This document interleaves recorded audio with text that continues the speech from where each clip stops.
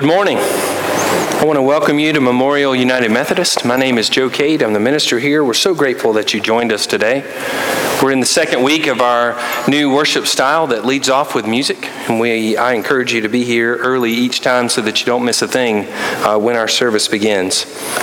We are off the charts today, this August 21st, for one of our 5 principles that we live by here, and that principle is an intentional faith development, doing everything we can possible in between worship services to develop the faith of our members from start to finish. We start today with Rotation Sunday School for our children, and we have a huge chunk of our church going through volunteer training right now in the Straight Room, which is on the second floor in the children's wing of the Family Life Center. Adult programming starts tonight, youth programming continues tonight, children's programming starts tonight. They end 30 minutes earlier. It goes from 5 to 6:30. So children and youth will come at 5. I'm actually involved in the children's choir. I'm going to be leading the little guys with a guitar. You'll see that soon enough on the steps at some point.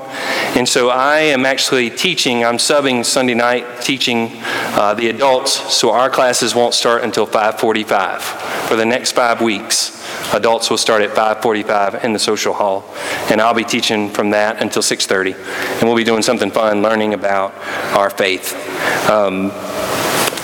We've worked hard all summer to create the systems that we have in place for our children, youth, and adults that I think will really build our intentional faith development. And I'm grateful for everybody that's poured their heart into it, and I'm excited about this fall season that's coming. We have one more announcement, and I'm going to call on Miss Margaret and Miss Harriet.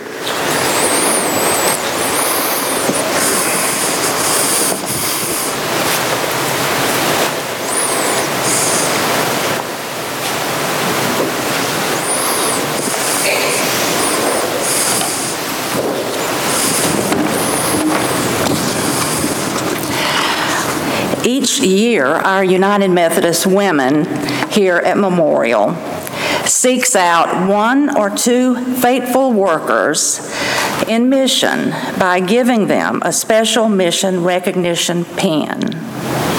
And we're going to do that today. My name is Margaret Long, and I'm serving as president of our unit, and Harriet Strait is serving as vice president. So she will present the pins this morning. Our first recipient was born in Marietta, Georgia. She grew up there and graduated from Marietta High School, where she played basketball with Doris Chandler, a lifelong friend, who also married a young man from Greer and became a member of Memorial as Mrs. Alan Glenn. After graduating from high school, our recipient went to work at Bell Aircraft, a corporation engaged in the major war effort. It was there that she met her future husband, a young man from Clinton, South Carolina, by way of Greer. They married with Doris Chandler and Alan Glenn as attendants, and they settled in Greer. She and her husband joined Memorial and raised their family in the church. She has been a member of Memorial for 72 years, and during that time has been very active in the life of the church, teaching Sunday school and participating in the UMW. Probably 2 of her most visible contributions involve her needlework. She, along with other members of the church, created the felt Chrismons used on our tree at Christmas. New ones have been added, but many of the early ones are still used and have the initials of the creators on them. The other example of her needlework is the needlepoint kneelers at the communion rail and on the wedding bench, which was created by the members of the church and dedicated to the memory of Sue Strait in 1997. Recently, she has enjoyed being a member of the Tuesday morning prayer group. Though she no longer attends regularly, she still participates by addressing and signing cards sent to shut-ins monthly. Mrs. R.W. Johnson. Catherine.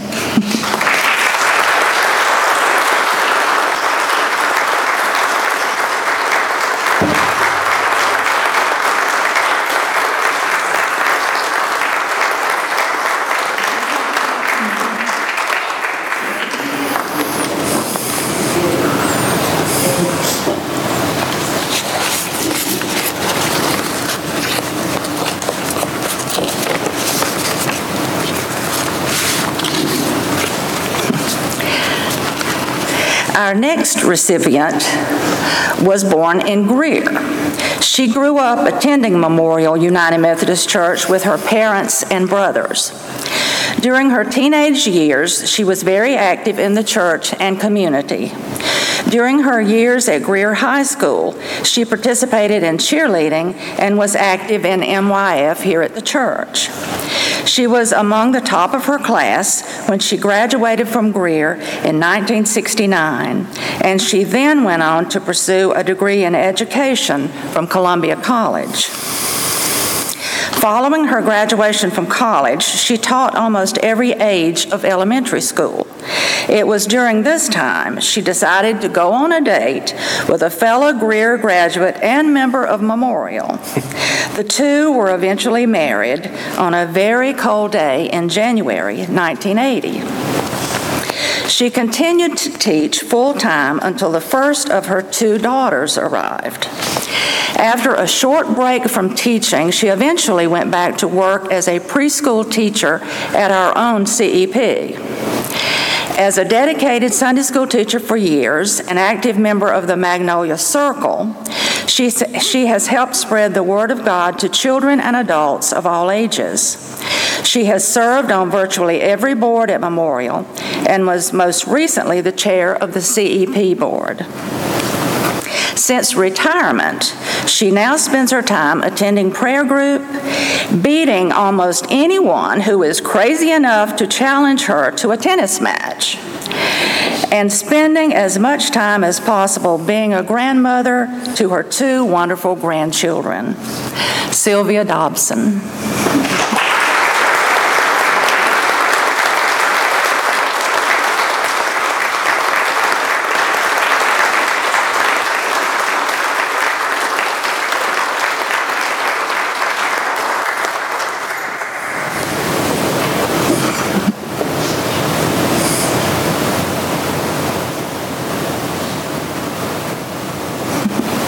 Thank you.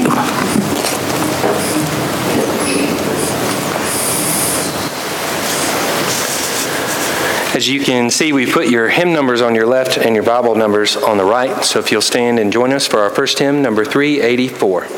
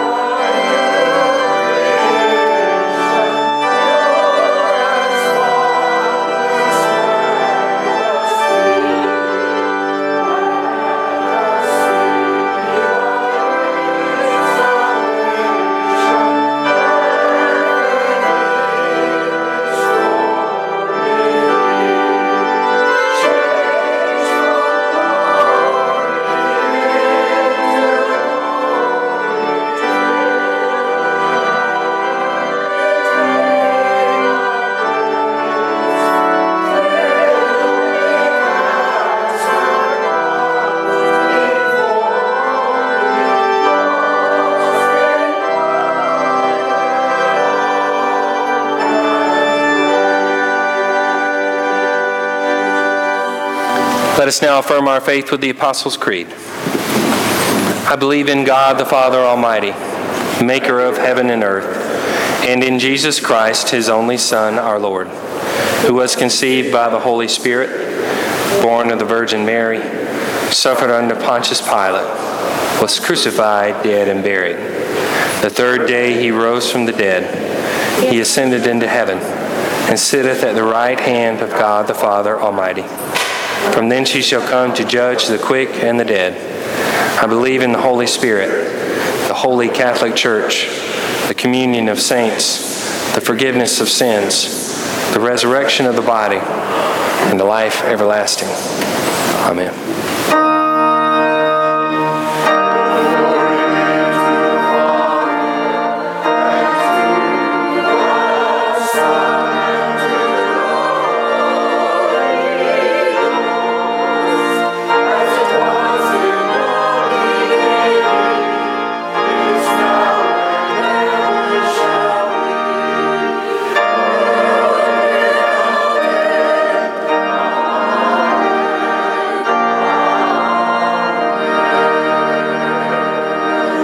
Please be seated.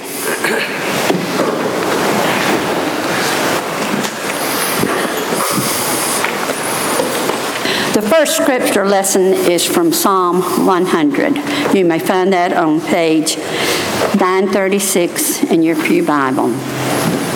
Shout for joy to the Lord, all the earth. Worship the Lord with gladness. Come before him with joyful songs. Know that the Lord is God.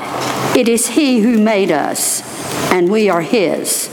We are his people, the sheep of his pasture. Enter his gates with thanksgiving and his courts with praise. Give thanks to him and praise his name. For the Lord is good, and his love endures forever. His faithfulness continues through all generations. The word of God for the people of God. Thanks be to God.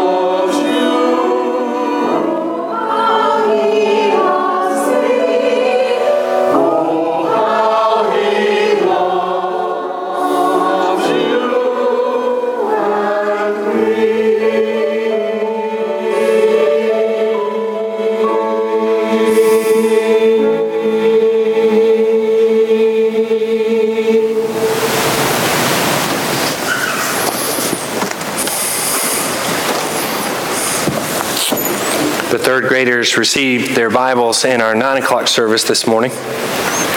Everybody's going back to school, including all the teachers in our church, past and present. We used a blessing of the children as we gave them their Bibles, and I thought I would use that this morning as our prayer for this service as well. Let us pray. Gracious God, we praise you for your wondrous works. Thank you for your many blessings and the children and youth that you give us. Today we praise you and we celebrate and lift up our youth, children, volunteers, and teachers. We ask you to bless our third graders and speak to them through the Bibles they've just received. Help them discern your will as they begin a lifetime of independent Bible study, as well as faith development in this church, their community of faith. Bless children and youth along with their parents as they begin a new school year. May their minds be open to learning and to the wonder of discovery and insight. May they be true disciples of Christ everywhere they go, offering compassion and love to those that they meet, honoring your name by upholding the greatest commandment. Love the Lord your God with all your heart, soul, mind, and strength, and love your neighbor as yourself. May those they meet embrace them in the same spirit of loving acceptance. Lord, bless our teachers. May this school year be a time of grace and potential as they inspire and challenge our children. And Lord, we pray you will bless the programming Memorial United Methodist brings to your children and youth and the volunteers that make it possible. Please use us to bring your word to your children and youth of this church, to inspire them to grow in faith and live in your service. Be with us all as we embark on this new program year, and inspire us as we pray the prayer your Son taught his disciples to pray. Our Father, who art in heaven, hallowed be thy name. Thy kingdom come, thy will be done on earth as it is in heaven. Give us this day our daily bread, and forgive us our trespasses, as we forgive those who trespass against us. And lead us not into temptation, but deliver us from evil. For thine is the kingdom, and the power, and the glory forever. Amen. It's now time for you to give your tithes and other offerings. If you'll also pass the attendance register if you haven't already. If you want to give us any sort of contact information, we'll be glad to reach out to you with that type of contact. And also encourage you to see our note on texting to give and online giving with recurring giving.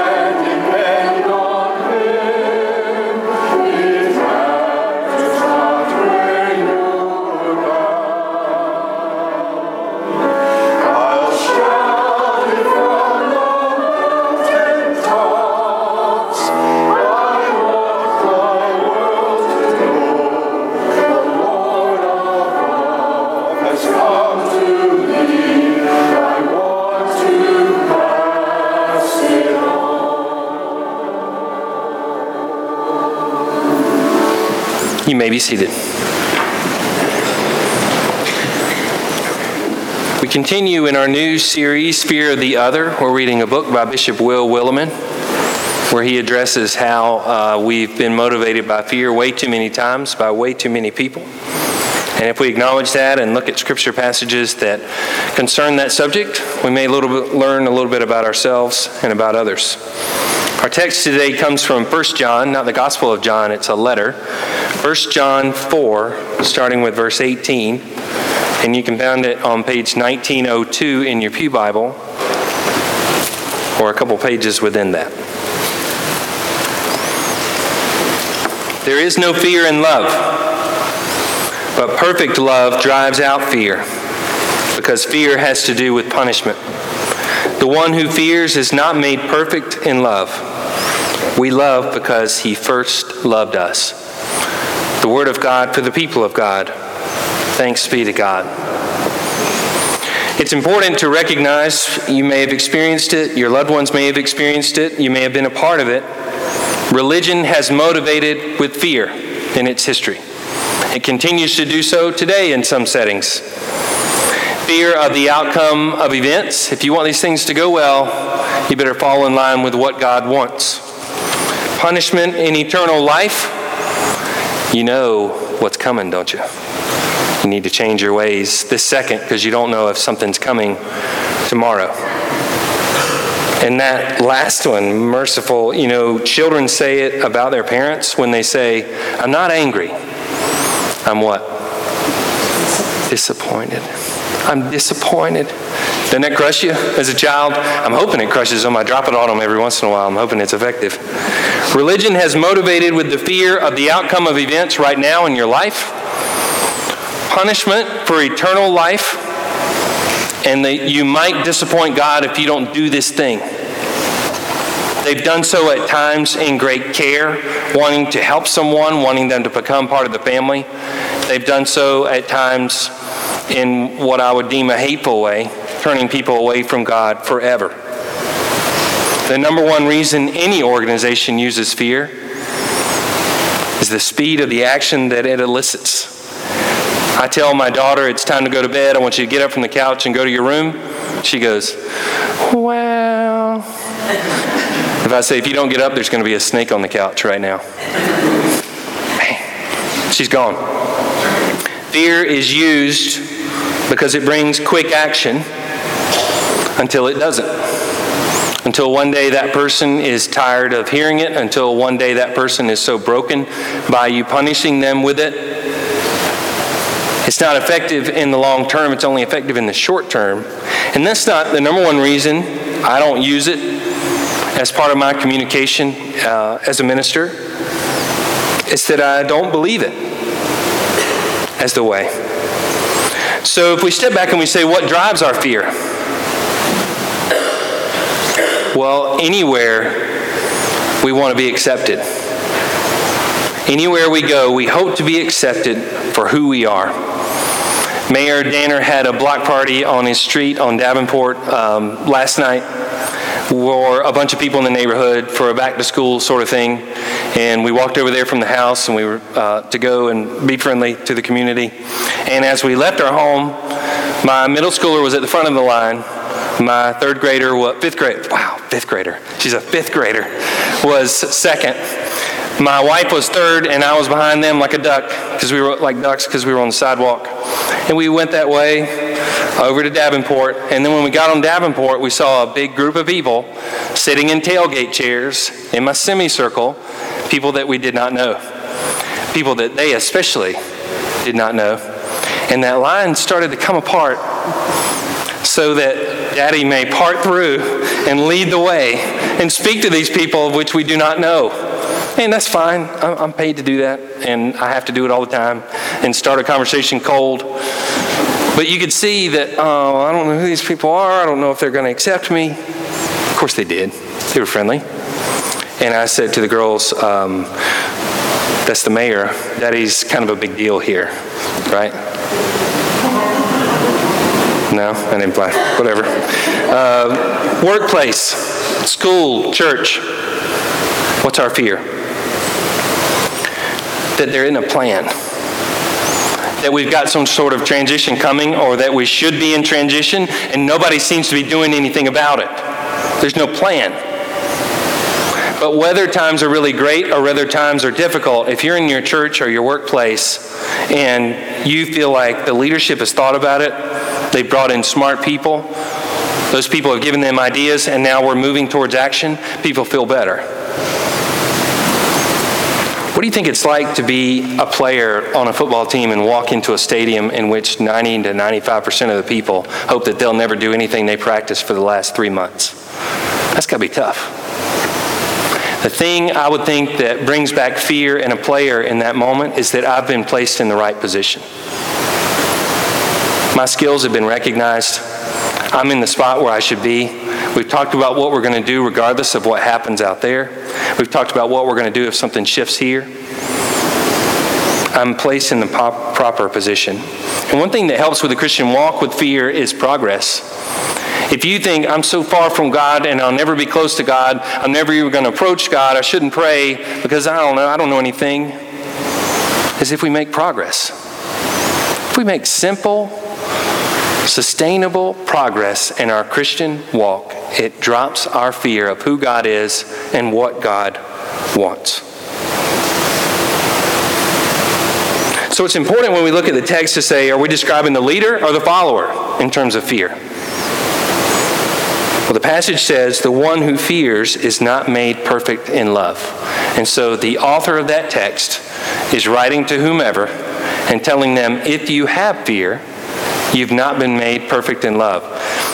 Which has truth in it, but would be a hard thing to hear. If you're scared, then you don't know enough. You haven't learned enough. You haven't loved enough.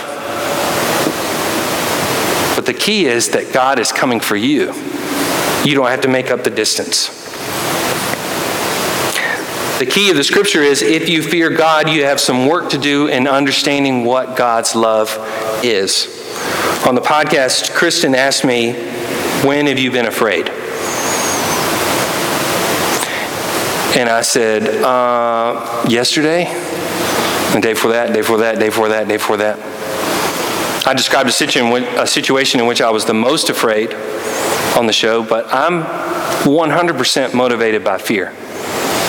Fear that I will do something goofy. Fear that I will say something goofy. Fear that something goofy will happen in a thing that I've organized. And that fear is a 18 to 22 cylinder engine that drives me all week long to do whatever it is to make sure that that failure does not happen. Is that 100% in the name of God? That's my personal fear driving me. He says, you will be made perfect in love. That means that it's never settled. It means that people are constantly working, God is constantly working to make us perfect over time in love. It's the love that comes in that fills the gaps that we experience, that can make us perfect and available instruments to be in God's presence. Here's your quote of the day from the book. Bishop Willimon said, Jesus practiced unconstrained hospitality, inviting to his table people whom no one thought could be saved, people whom no one thought wanted to be saved. Think how many times he approached somebody, and even the people that he had previously approached on the outside of the circle said, really, those people? Those are people you want to bring in? And he did that again and again and again. The letter in verse 20 makes a pretty sharp turn. It says, okay, now that you understand that God is in love, I want you to read verse 20. Whoever claims to love God yet hates a brother or sister is a liar. For whomever does not love their brother or sister whom they have seen cannot love God whom they have not seen. So how many television shows and movies have you seen somebody say, are you calling me a liar? In many cases, they are. In whatever sense, in whatever way, they're making sure that that person understands something's wrong here, something's different. Yes, I'm calling you a liar. You can't say one thing and do another, the author of the text says. You know, there's people that say, I don't need church people. They're just a bunch of judgmental hypocrites. I'll never darken those doors. Those people have been harmed by church people. Church people who have not responded in love in the way that God first loved them. Now, those people have a little work to do as well, because before ever walking in the building, they're saying those people are judgmental hypocrites. I say, well, I don't think you can lead the way on us fixing that, because you're feeling the same emotion. But for the fact, the only reason we have to give them credit is in so many cases they've been harmed by someone in the church. So my typical response is, yep, me too. But we're working on it. We are honestly working to get a little bit better by God's love and mercy. Here's what's confusing. Matthew 10, verse 34, Jesus speaking to his people. Do not suppose that I have come to bring peace to the earth. I did not come to bring peace, but a sword. For I have come to turn a man against his father, a daughter against her mother, a daughter-in-law against her mother-in-law. A man's enemies will be the members of his own household. What are we supposed to do with that? When someone says, I take the Bible seriously, and there's only one answer to this question, my personal seminary training struggles with that, because my seminary training asked more questions than it gave answers. But to have a letter that says, if you say you love God and you don't love other people, you're a liar. And then in the gospel it says, I didn't come here to make friends. I didn't come here with rainbows and unicorns and sparkles. I came here to get some stuff done. Isn't that hard to have both of those things in the same Bible of which we follow? So I think it's important to understand the context, and as I see it, Jesus was going to ask them to do some things and say some things in the name of God that their families were going to think were insane, that their fellow synagogue attendees were thinking were insane, that their coworkers would think were insane, and people are pleasers. If somebody doesn't like it, especially somebody they respect, they tend to turn and go back. And in my opinion, Jesus was saying, look, we can't do what we have to do and please everybody. We can't. People are going to be upset, and people are going to call you names, and people are going to pull apart from what you're trying to do. And I can't fix that yet. But this letter is after Jesus, after his death, after his resurrection, after his reappearances, after his pulling Peter aside and saying, go love my lambs, my sheep. So we are, even if people would call us goofy or misguided or wrong or even against God, we are to love people with our whole hearts. Verse 21 says, and he has given us this command: anyone who loves God must also love their brother and sister. So if you had a note card in your pocket or purse, and that note card said, if you love me, you love them.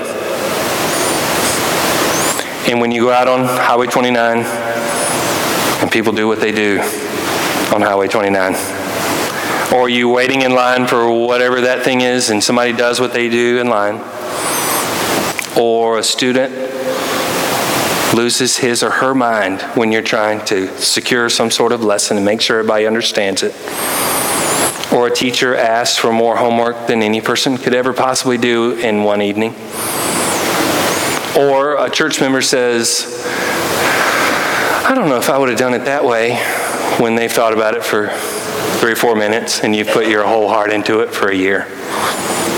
You're to pull out that card. What are the 2 words? Actually or metaphorically? What are those 2 words? Theoretically or realistically, whatever. And you look at it and you go, if you love me, you love them. Oh, okay. All right. You look at that person, you pull out your card and go, wow, okay. That child whom you've done everything you could possibly do to create an environment for them, and they're losing their mind over a tiny little thing, you just, If you love me, you love them. Whew, okay. I love you in the name of God.